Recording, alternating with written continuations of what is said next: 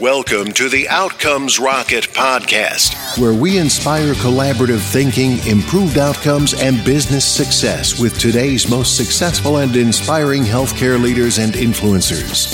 And now your host, Saul Marquez. Welcome back once again to the Outcomes Rocket podcast, where we chat with today's most successful and inspiring healthcare leaders. I really want to thank you for tuning in again, and I invite you to go to outcomesrocket.health/reviews, where you could leave a rating and review on what you thought about today's podcast, because we have an outstanding guest for you today. His name is Bali Yehia. That is Dr. Bali Yehia. He is currently at the Hopkins Medical Center, and he's the senior medical director there, where he leads transformation initiatives to ensure the seamless coordination of patient care to improve outcomes, experiences, and reduce costs. He is a systems level thinker, high level, regional, national level, really focused on making sure that systems can work together as a network so that they could collaborate more instead of coordinating. And he also has experience as deputy under the Secretary of Health, U.S. Department of Veteran Affairs. He's got a really interesting, diverse experience in healthcare. And so what I wanted to do is open up the microphone to Bali so he could round out that introduction. Bali, welcome to the podcast, my friend. Thanks, Saul. It's a pleasure to be here today. Thanks for having me. Absolutely. It's a pleasure to have you here too. And so I wanted to ask you, what is it that got you into this business to begin with? Well, I probably, like many other clinicians, you really enter medicine. It's more of a calling as a profession than a job. And so that's really where mine started, is how can I make an impact on the lives of people? And that kind of slowly evolved into not just individual people, but to communities and to populations. And the work that I do now is really focused at that level of how can we improve the health experiences, well-being of our communities across the country. Yeah, that's really interesting. You know, you've taken that leap, sort of you got the frontline experience, but now you're wanting to do it in a more impactful way. And for the listeners that are also wearing this hat like Bali, you're looking to make an impact at the community, at the regional and national level. Today's discussion is going to be just that. So hold on to your seats. Don't answer any phone calls. This is about to get good. So, Bali, one of the things that I'm curious about, thinking at the level that you are, what do you think should be on leaders' minds today as it relates to organizational issues? Well, I think many leaders know that healthcare is rapidly changing, and the way that we deliver healthcare is also changing. Our population is getting older. There's multiple locations and sites of care where patients can interact with different healthcare providers, some within your system, some outside of your system. There's growing types of new care models, whether they're accountable care organizations or clinically integrated networks. So there's all this change that's occurring. And really, we still continue to be tasked to figure out how do we create value for our patients? How do we make sure they're healthy, they're happy, and that we are providing healthcare at an affordable price to the nation and to systems. And so in order to do that, really what's been occurring over the last number of years is we have to start to work more closely together. And healthcare, as we know, it's just as important about your genetic code as it is your zip code. Yes. So how do you start to work with different organizations in your communities? How do you start to work with actually other healthcare systems, other providers, to really manage populations and really be accountable for the total cost of care and really drive well-being forward? So that's really a different way of thinking. Most hospitals and different practices for many years, have been relatively siloed. Patients come into their system, they might do a good job coordinating within their system, but more and more, their bottom line is impacted by just how healthy their population is and how well they can improve their outcomes. And to do that, everyone really knows that you cannot do it by yourself. You have to work with others. And so really strengthening those muscles of how to work well with others is where I think successful organizations will really tap into in the future. I think that's really insightful, Dr. Yehia. And, one of the things that we've had several guests discuss is this topic of population health. And what is it that we're doing to properly address the communities that we serve? If you had a high level of just philosophy on that, how would you describe that in the way that you guys tackle that over at Hopkins?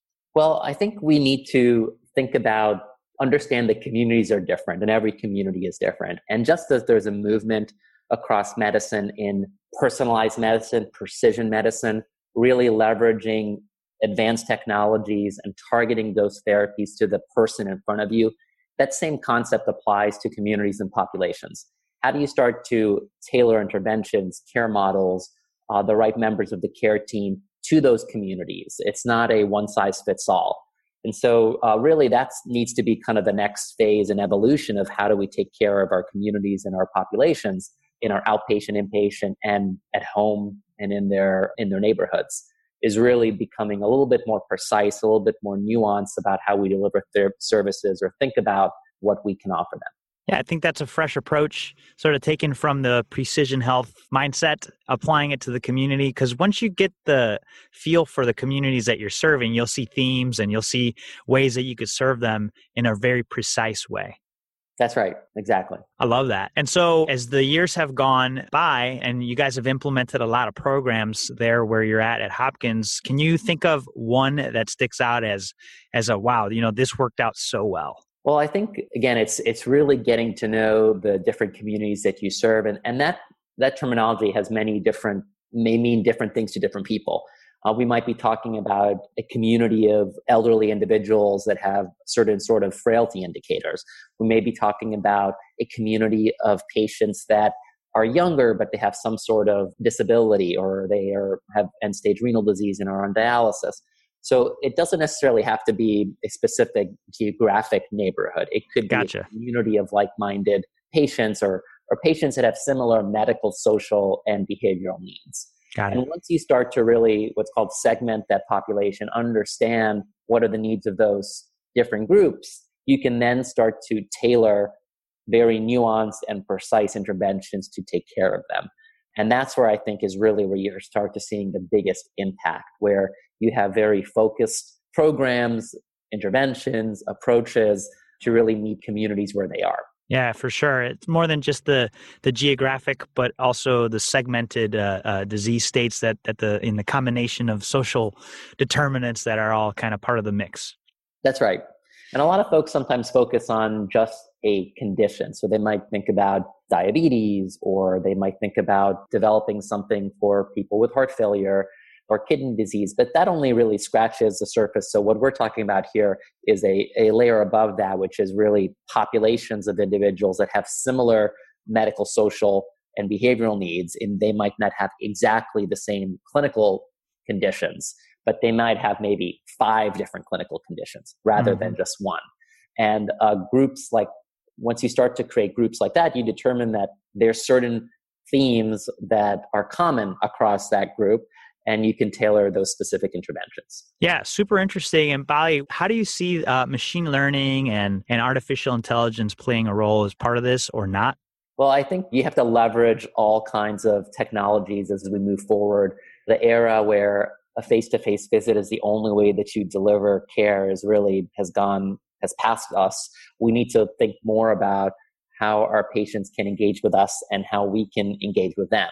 And I think thinking it through ways that you can actually provide those both through individuals, different layers of practitioners, from nurses to doctors, but then also maybe in more automated or machine AI type programs as well.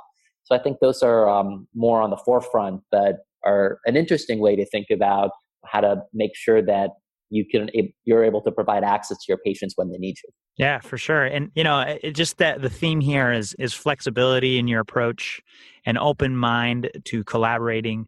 And you've done a lot and you've launched a lot of programs, Bali. Can you think of a setback that you guys had at some point and the pearls that you got out of it? Because a lot of leaders at the forefront doing things that you're doing, you run into things that work and don't work. And one of the huge values of the podcast is sharing those things that didn't work and what you learned out of them. Sure. There's a couple things that I think are lessons learned. I think one, you really need to start with a shared vision. And the work that we're talking about involves multiple people, and those people or stakeholders are not always within your institution. And so it becomes a little increasingly harder to make sure that you understand what are all the views and what are all the expectations of the different stakeholders or partners that you have. So I think that's a very important lesson.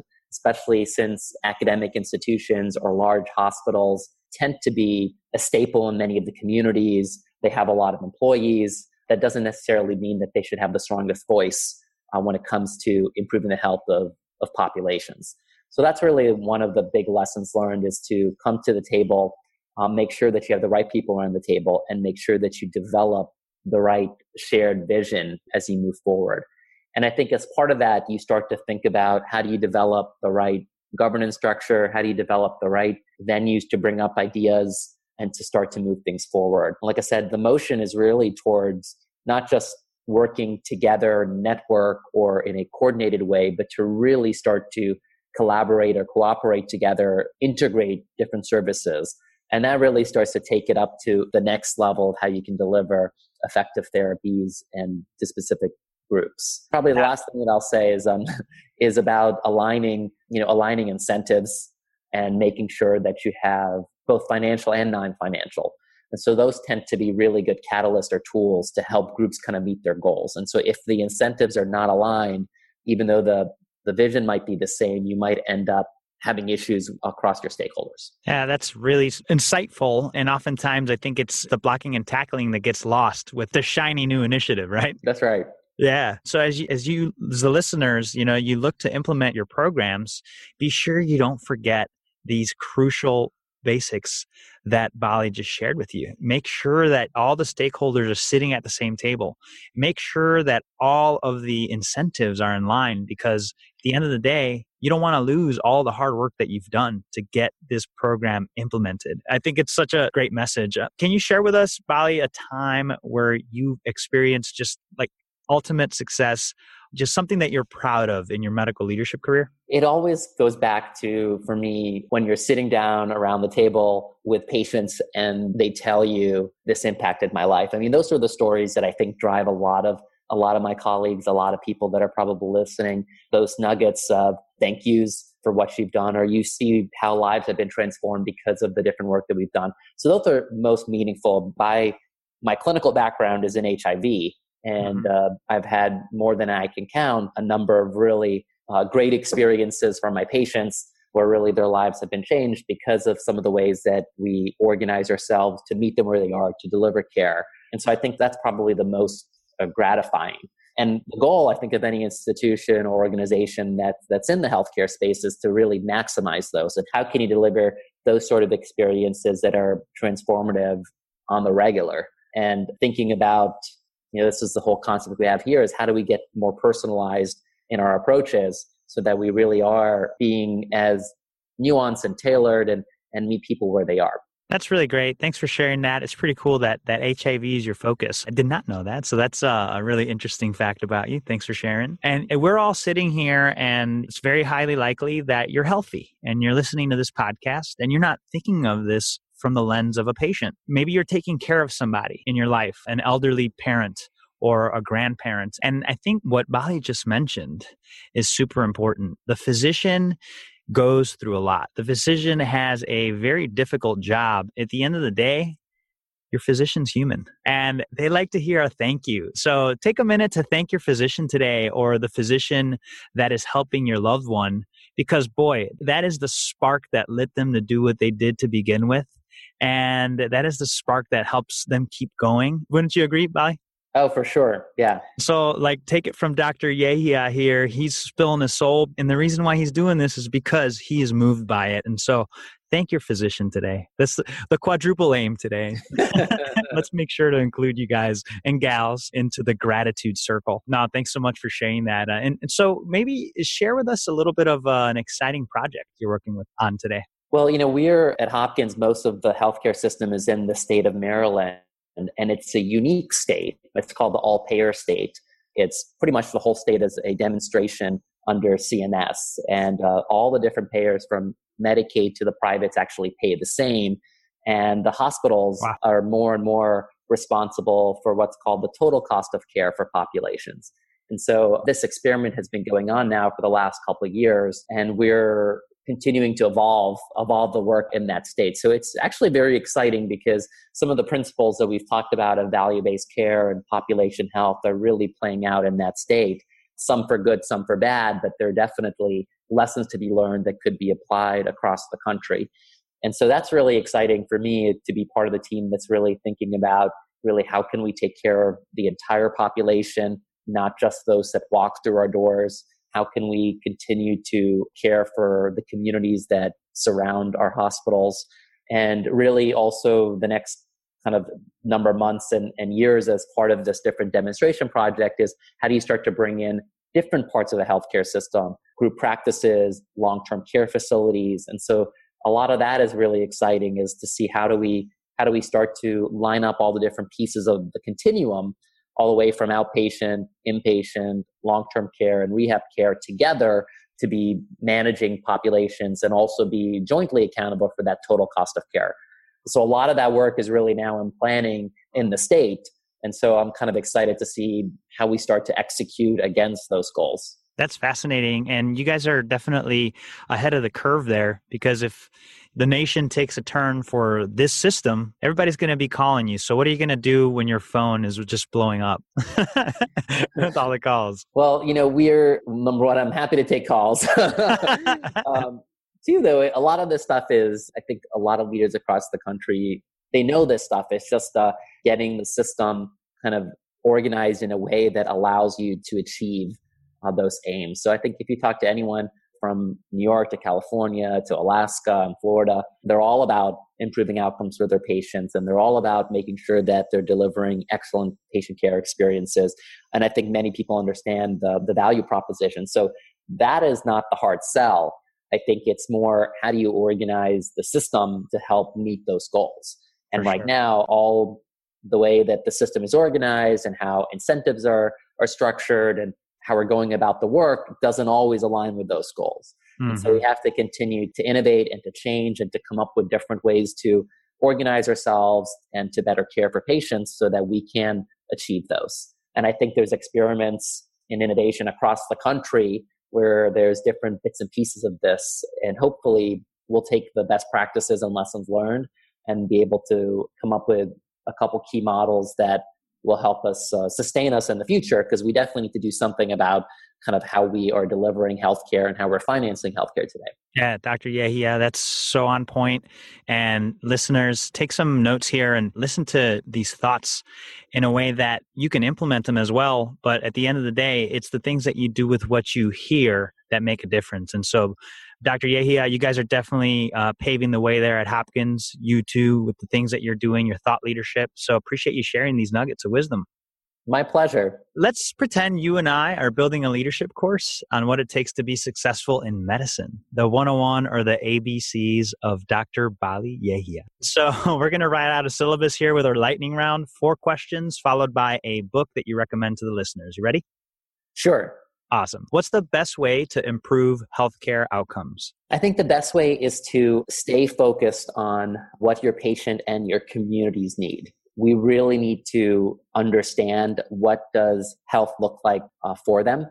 And many of the things that we think are important are not important in our patient or our community's lives.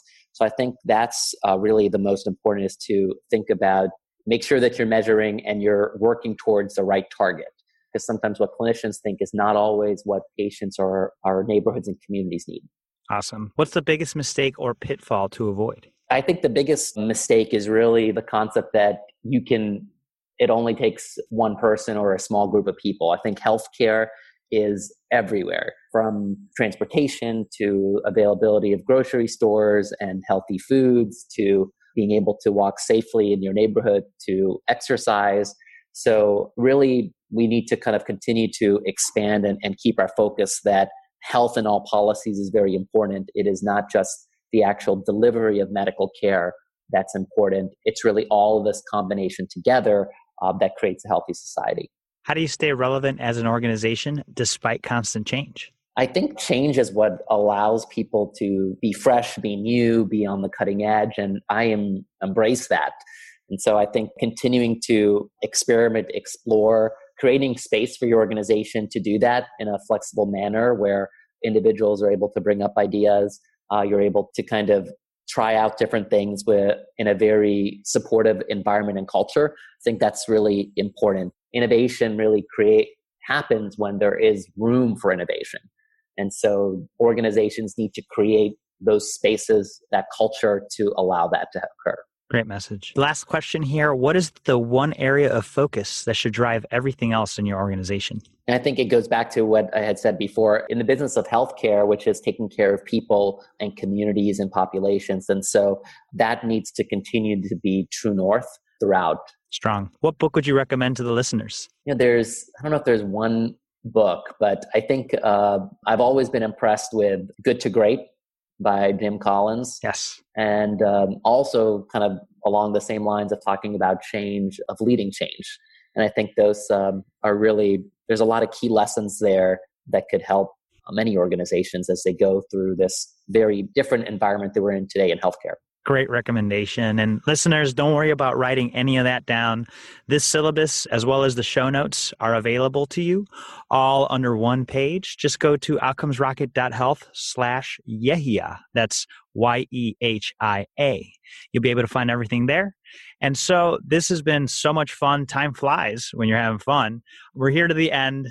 Dr. Yehia, can you just share one closing thought with the listeners and then the best place where they could follow you or reach you? Sure. I think it takes a village to continue to drive forward positive change in healthcare. And I just want to encourage folks to continue to think, to innovate, to talk to patients, to get out there in their communities. And that's really where a lot of the ideas come from.